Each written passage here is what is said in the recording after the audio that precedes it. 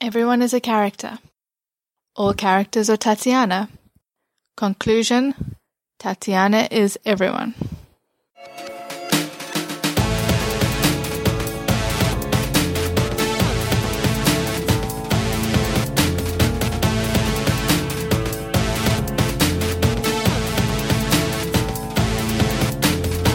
You're listening to Tatiana is Everyone, an Orphan Black podcast. My name is Chris. And my name is Stephanie. And this episode, we're going to be talking about stuff from Season 3. So if you have not seen up through the end of Season 3, there could be some spoilers for you, just as fair warning. And we have a guest with us again. It is the guest from the previous episode, Elizabeth. No. Stephanie's friend, Elizabeth. Call her by her right name. That's right. I need my full proper title. identifying here. Yeah. Stephanie's friend, Dr. Elizabeth. Thank How you. about that? That's best. So what are we talking about today, Chris? We are talking about dream sequences.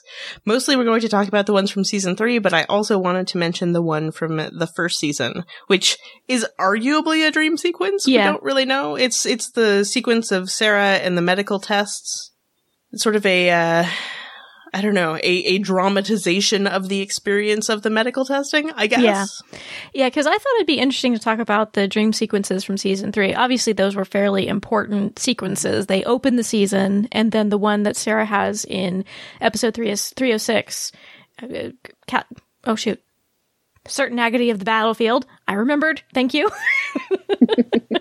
Those are fairly important sequences, and I was trying to think if we had seen any other dream sequences previously, and the only one that Chris and I could come up with was that one back in Season 1. I believe it's in episode 5. Yeah, because they really don't use them frequently, or at least haven't before this. No. Which is, I think, what made the Season 3 dream sequences seem more significant.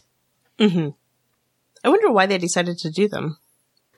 Well, I know in the video that they released sort of talking about the first dream sequence of the season, Graham was talking about wanting to open this season with kind of a bang, right?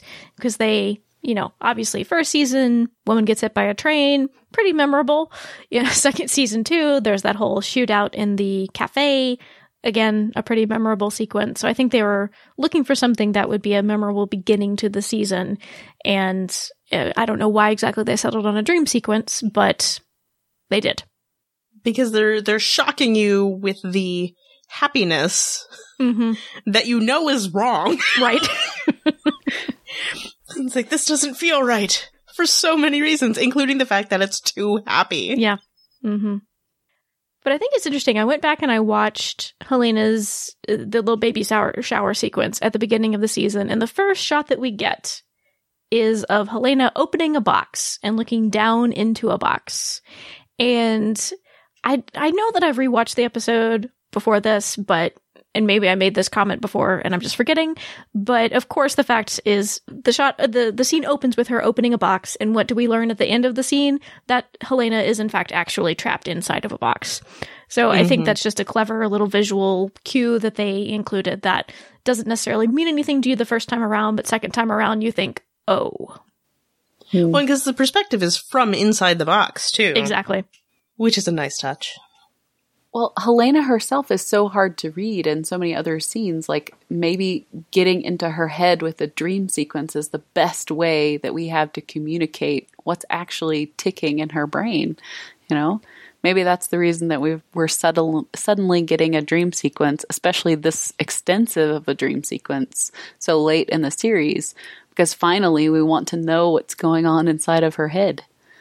That's a really good point, because that's the big, I think, reveal of this scene is seeing how Helena sees the other characters, which are all these really exaggerated versions of our main characters, which is hilarious, but appropriate for Helena, I think. But at the same time, she's such a hard nut to crack. She's a strange character. You don't entirely know what she's thinking when she's doing some things. I think it is revelatory that we get to see our other characters from her perspective.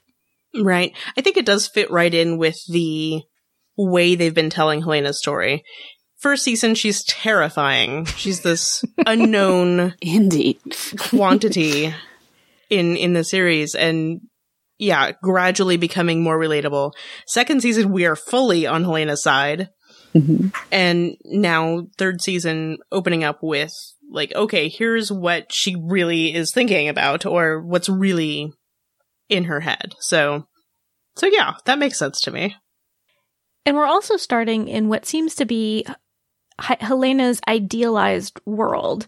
And I think it's important to note who is there, right? You have Absolutely. Main Clone Club, Felix, and food. So And Kira. And Kira. Excuse me. I thought I said Kira, but yes. Sisters, Felix, Kira, food. Like, Helena's good if that's what's All around the her. basics. Yeah, family and food. That's all anyone needs, right?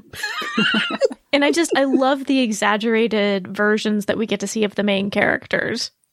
Absolutely. I mean, Sarah, just head to toe, black and leather and sunglasses. She looks far cooler, I think, than Sarah normally does. She looks like a biker. She does. She does. And now we know that Stephanie thinks bikers look cool. It's the And Ray-Bans, Helena thinks man. bikers Like those look cool too. aviator sunglasses. I meant to say aviator. I said Ray-Bans. Sorry. It's the aviator sunglasses. I have a thing for aviators. Anyway, we won't get into it. I'll be a while. So Noted. And now we're learning a lot about Stephanie. So, okay, the thing that I find interesting is like, okay, Allison, obviously, Mrs. Homemaker, perfectly coordinated outfit, you know, everything's just so. Sarah makes Stepped sense right to out me. of a sitcom from the 50s. Exactly. You know, Kira's little princess outfit makes sense to me. And then we get to Felix, who is wearing like a rugby polo jumper type thing. I don't know. He looks like a slightly less colorful version of like his yachting outfit that he wore when he sneaks into Allison's party. And it's just interesting to me that that's the clothes that Helena picked for him. I'm trying to remember if she ever saw him in something like that, because That's the it thing. could make sense in the sense that that's what he wore to Allison's house when he was being suburban. So, But I don't know. she didn't see him in those clothes is the thing. yeah. Not that we know about. Yeah. I think she was dying or very close to death at that point. So I think she was on the ship. Maybe she saw surveillance photos. I don't know. Work with me, Stephanie. She just has a mental polo that she puts people in, and she doesn't know what else to dress them in. I mean, she was staying at Felix's for a while, so maybe she saw it in his closet. I don't know. Or is that just, that's what she thinks gay men all dress like? Like she knows Felix is gay. The default polo. I don't know. I wouldn't think so, just because she did spend time with Felix. But that is not common clothing for him. So that's why I find it interesting that that's what he's dressed as. again, that's why I'm thinking maybe in the context of Allison's house. I don't know. And then, of course, we have to mention the fact that Cosima is wearing the Ukrainian folk costume. Like, why Cosima? I'm half convinced that they did this entire sequence so they could put Cosima in that outfit. I think they just wanted Tatiana in all those outfits, you know? Like, Probably. Probably they true. were just like, we have these costumes from when we were trying to figure out the characters, you know? They're a little more over the top. Let's go for it. See what happens. Because obviously the whole, oh, I'm way better because of science or whatever she says line and then winks over her shoulder. Like, I can see where that is Helena's extrapolation of Cosima. But the fact that she put Cosima in that outfit is interesting to me, just because that's not something Cosima normally wears. Like, it's not even an exaggerated version of what Cosima normally wears. Yeah. I don't know. Do you think in Helena's dream world, just somebody needs to be in that costume? Just, you know. Probably. And I mean, Cosima looked good in it. She did. So She And I was did? also struck, I mean, this is related to the costume, of how very Ukrainian this little scene is, right? She's surrounded with all of these foods whose names I cannot remember. I apologize, but I heard them and I thought, that sounds like that's supposed to be Ukrainian food. And there's a version of Wouldn't It Be Nice by the Beach Boys playing, which has Wouldn't It Be Nice in English, but the rest of the lyrics are in something other than in English. Is that Ukrainian? Like, it's a very Ukrainian scene, and it's more Ukrainian than I think any other scene in the series. So it was interesting to see sort of Helena's culture to be so represented in this scene, or at least trying. I'm not saying that's accurate. If there's any Ukrainian people listening, I'm not saying that this is like 100% accurate. Was it oxtail? I want to say it might be oxtail or something. Ox liver? There was something that Felix was... It was ox something. Yeah, I think it was liver. Okay. My mother makes an amazing oxtail soup, you guys. It's great. Oxtail soup is good. Apropos of nothing, it's fantastic. Good to know. So good in the winter. Anyway, sorry. Another thing that I noted when it came to how the characters were relating to each other was the fact that this is like Helena's little dream world, right? And there's still this moment where Sarah is clearly Helena's keeper, because Sarah like says to her, "Aren't you going to say thank you?" And then to Allison, and then Helena looks over and says, "Thank you, Sestra." So I just thought that was kind of sweet, that maybe that indicates that Helena kind of likes that aspect of their relationship. I would think so. I mean, again, I think this whole dream sequence reflects Helena's sort of, I don't know, her appreciation of having her newfound family. Yeah. And food. So much food. Oh my gosh. Like, Felix is making food. Allison's bringing out like muffins or cupcakes or something. Cosima brings out a whole basket of food. There's so much food. Oh my gosh, this episode is making me so hungry. So obviously, I think the big thing that interrupts the idealized world is this emergence of Pupak from her tummy. And this is where we get the introduction of Pupak, who is an important sidekick character for Helena's storyline in the third season. And when I was going back and I was looking at these two visions, or these two dream sequences side by side, I'm like, of course it's our mirror twins who both have dream sequences in season 3. And they're also in similar situations when they have these dreams, because Helena's just been captured by Castor. She's in a box. She's like abandoned by herself, all alone. And that is exactly the position that Sarah is in when she has her dream sequences later in the season. This is after Helena has left her. She's trapped by Castor. She feels abandoned. I mean, she doesn't even know that if Paul is going to help her. Right. And we do know that Pupak is essentially Helena's survival mechanism. Exactly. And that's what Sarah's trying to do when she's having these fever dreams, is she's trying to survive this blood injection that they've given her. It is interesting, Sarah's visions that we get in 306, because I'm trying to remember, it starts with the vision, right? It does. And that was another thing that I thought was interesting. In Helena's dream, she starts surrounded by people, and then she's alone, and that's when Pupak emerges.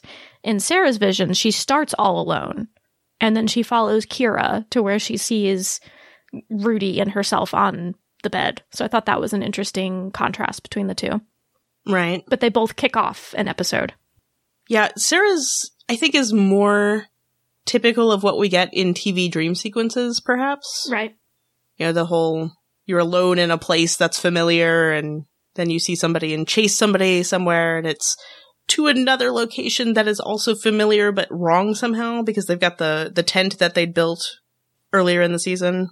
In Felix's apartment, yeah. And that leads to some, medical room where it shouldn't. Yeah. And creepy, gross Rudy licking her hand while they transfuse blood. Ew. Yeah. I'm curious about that first one, because there's kind of two fever dream sequences in Certain Agony of the Battlefield. And in this first one, like I mentioned, Sarah's alone, and then she sees Kira, and she follows Kira. And there's this great part where Kira's like skipping and happy in this like idealized version of Kira. And then she has this great line where she's like, "Come on, Mom." I love it whenever Kira is just annoyed with Sarah. It's like, and suddenly Kira's a teenager. Yes. That's right. But then they get out into the middle of the, Castor compound where she sees the tent. And there's this really creepy shot of Kira. It's kind of low into the side and it has her at a weird angle. And it's a very arch villain type of shot. And I'm wondering if that's supposed to be communicating something about Kira that we don't know yet, or just that it's communicating, oh yeah, this is a dream sequence, things are weird. I choose to believe the latter.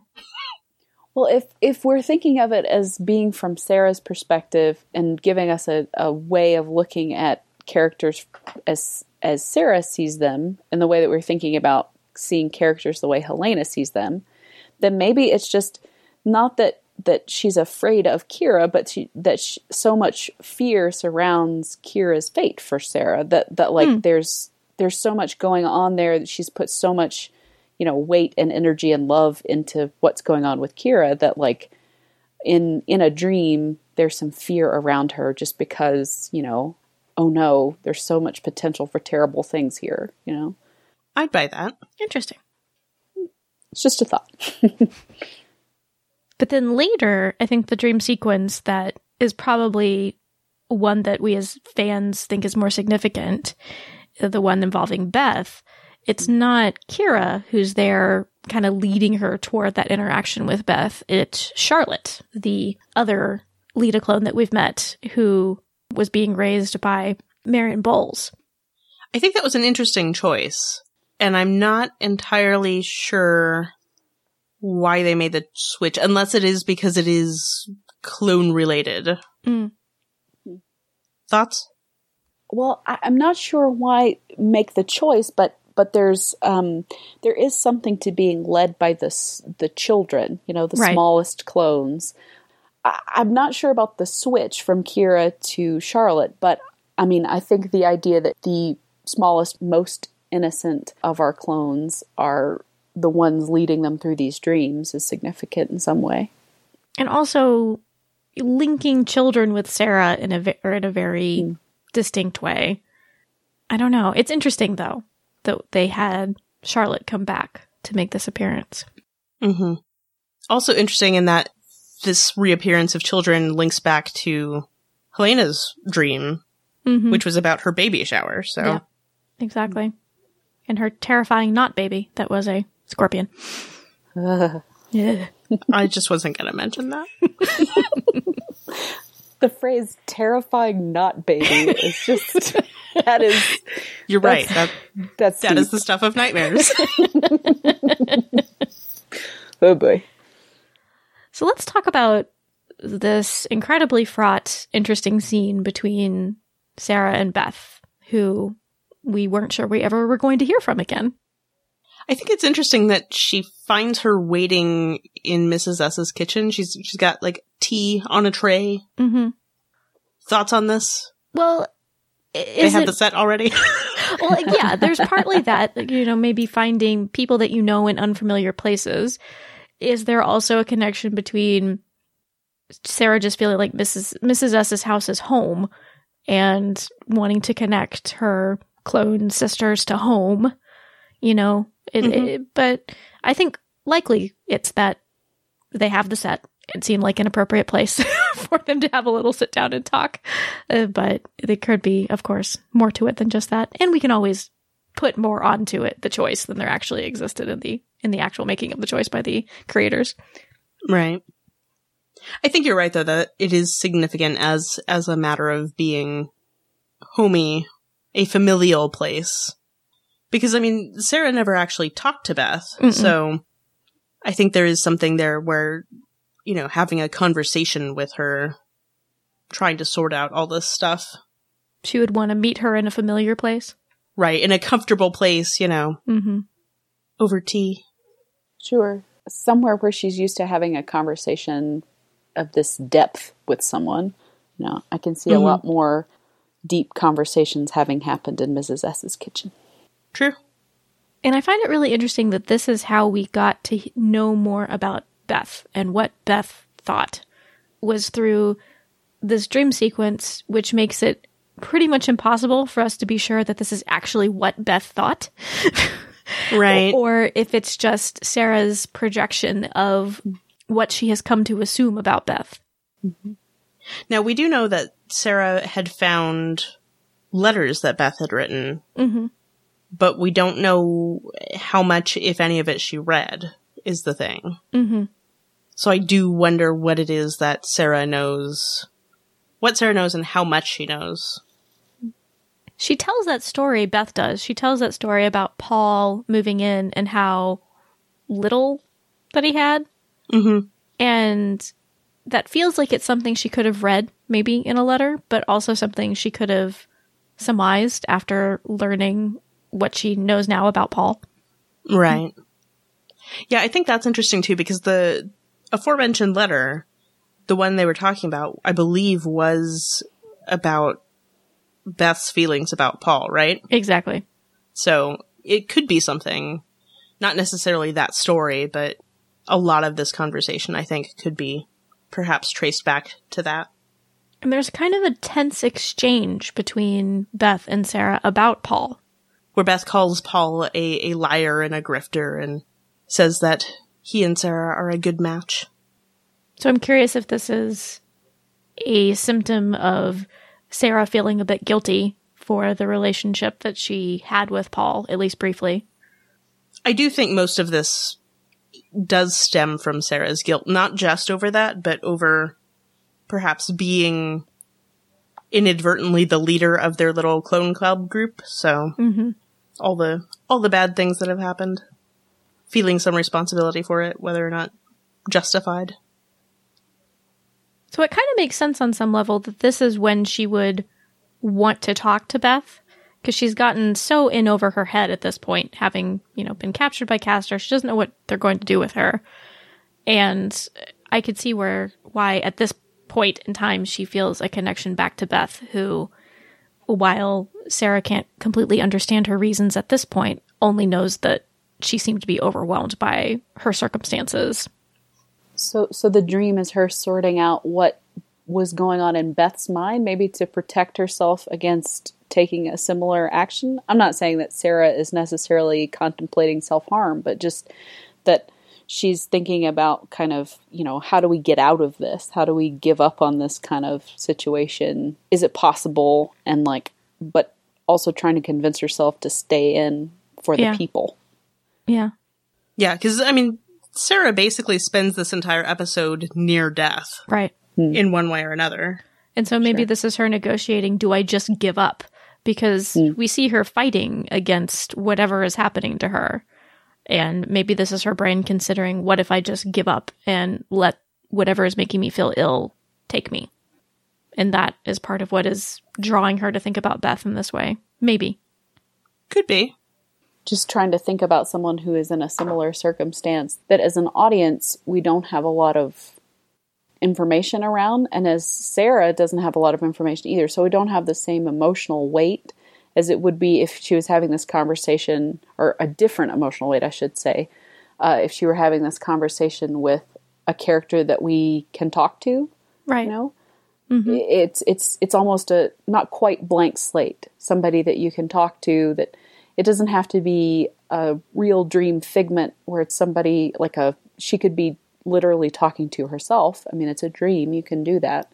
But instead we get this character that represents for her, this disturbing moment in her own life, and then the way that her identity unfolded for herself. And yeah, the fact that Sarah does have guilt towards Beth for, witnessing her suicide and then essentially taking her place in the world for a while. So yeah, I guess that could make sense too, right? If Sarah's feeling like she might be near death, perhaps trying to, I don't know, make amends in some way. Yeah, that makes sense.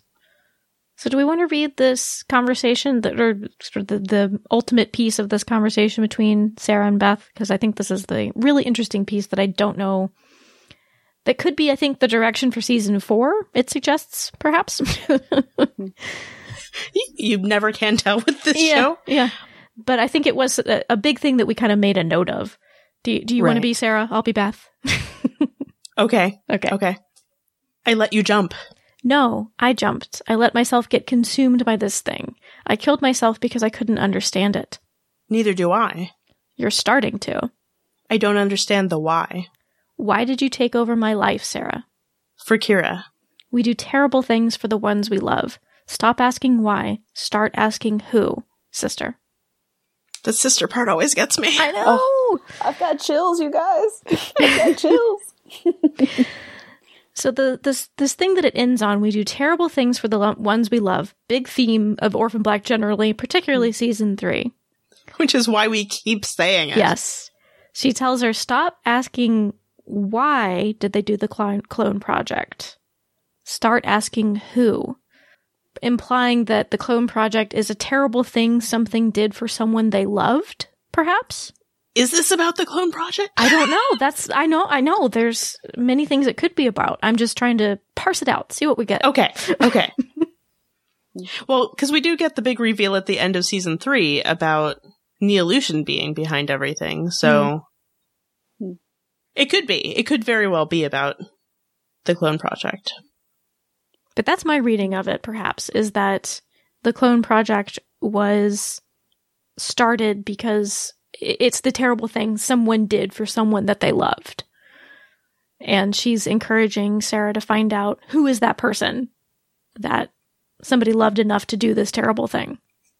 Do you think the who is an individual or a group? I mean, that could be part of the right. ambiguity of the whole thing, right? But, I mean, does it necessarily have to be an individual to do something terrible for someone they love? Or could it be a group that has maybe not romantic love, but like they do this out of a particular obsession with or love for something? A country, a organization, a group of people, or an ideal, some sort of cause. Sure. People do all kinds of terrible things for causes they love, for not just people they love, but groups of people they love, or countries they love, or just ideas that they love. Yeah. It definitely is an intriguing statement. Doesn't shed a whole lot of light. Well, because it's one of those things, as with all things Orphan Black, really, it's kind of like there are a lot of options as to interpretation or, given the reveals of the end of the season, it's like, well, could it be about Susan Duncan? I don't know. Yeah. That's a good point. We don't know yet. So it's possible this could be a guiding question for season 4 in unraveling the conspiracy more, but it's possible it has nothing to do with season 4. Yeah. I have to say, I do find the who questions a lot more satisfying in the show than the why questions. Yeah. Why is pretty fuzzy, but once we figure out who does different things, not just the clone project itself, but just all these different things, once we figure out who the people are that are doing it, I do find that a lot more satisfying. Why is always kind of fuzzy. Yeah. Yeah. I mean, I think that's true of probably most shows, right? Or storytelling in general. I'd rather them tell the story of who than why, just because usually the who will explain the why. You know what I mean? Because everybody has their own dumb reasons for doing whatever crazy thing they do. Yeah. Too true. You need some why there, but the who, and the who being interesting and developed, is more important, I think, than the why. Sure. Right. Well, human beings are inconsistent. So we'll tell ourselves we're doing something for one reason, but we're actually doing it for another reason. Or from the outside, you could look in at somebody else's actions and think they're doing it for a clear why, but then internally they're doing it for some other reason. So storytelling wise, it's much harder to talk about why, just because people aren't consistent. Right. But if we figure out who they are, then we can talk about what they're doing more clearly. I should say the why without the who is sort of, it's irrelevant. Yeah. More or less to me. Yeah. So I agree. Yes. Well, thank you, Elizabeth, for being here to talk about the dream sequences with us. We appreciate it. You're so very welcome. You guys are dreamy, as always. Aw. Thanks, Dr. Elizabeth. Aw. And please tell us what you thought about the dream sequences in season 3. If you have any interesting thoughts, we'd love to hear them. You can go and leave a comment on the show notes for this episode over at TatianaIsEveryone.com/94. You can send us an email to feedback@TatianaIsEveryone.com. You can call and leave a voicemail on our listener voicemail line at 972-514-7223. We are on Twitter at TIE Podcast, and we are also on Facebook. And I just wanted to give a shout out. Thank you, Fred. And Tatiana, as everyone, is part of the Ask Genre TV family of podcasts. You can find our other podcasts about TV shows such as Lost Girl and Killjoys over at AskGenreTV.com. In this episode, Dream Felix's default polo was played by Tatiana Maslany. Thanks for listening.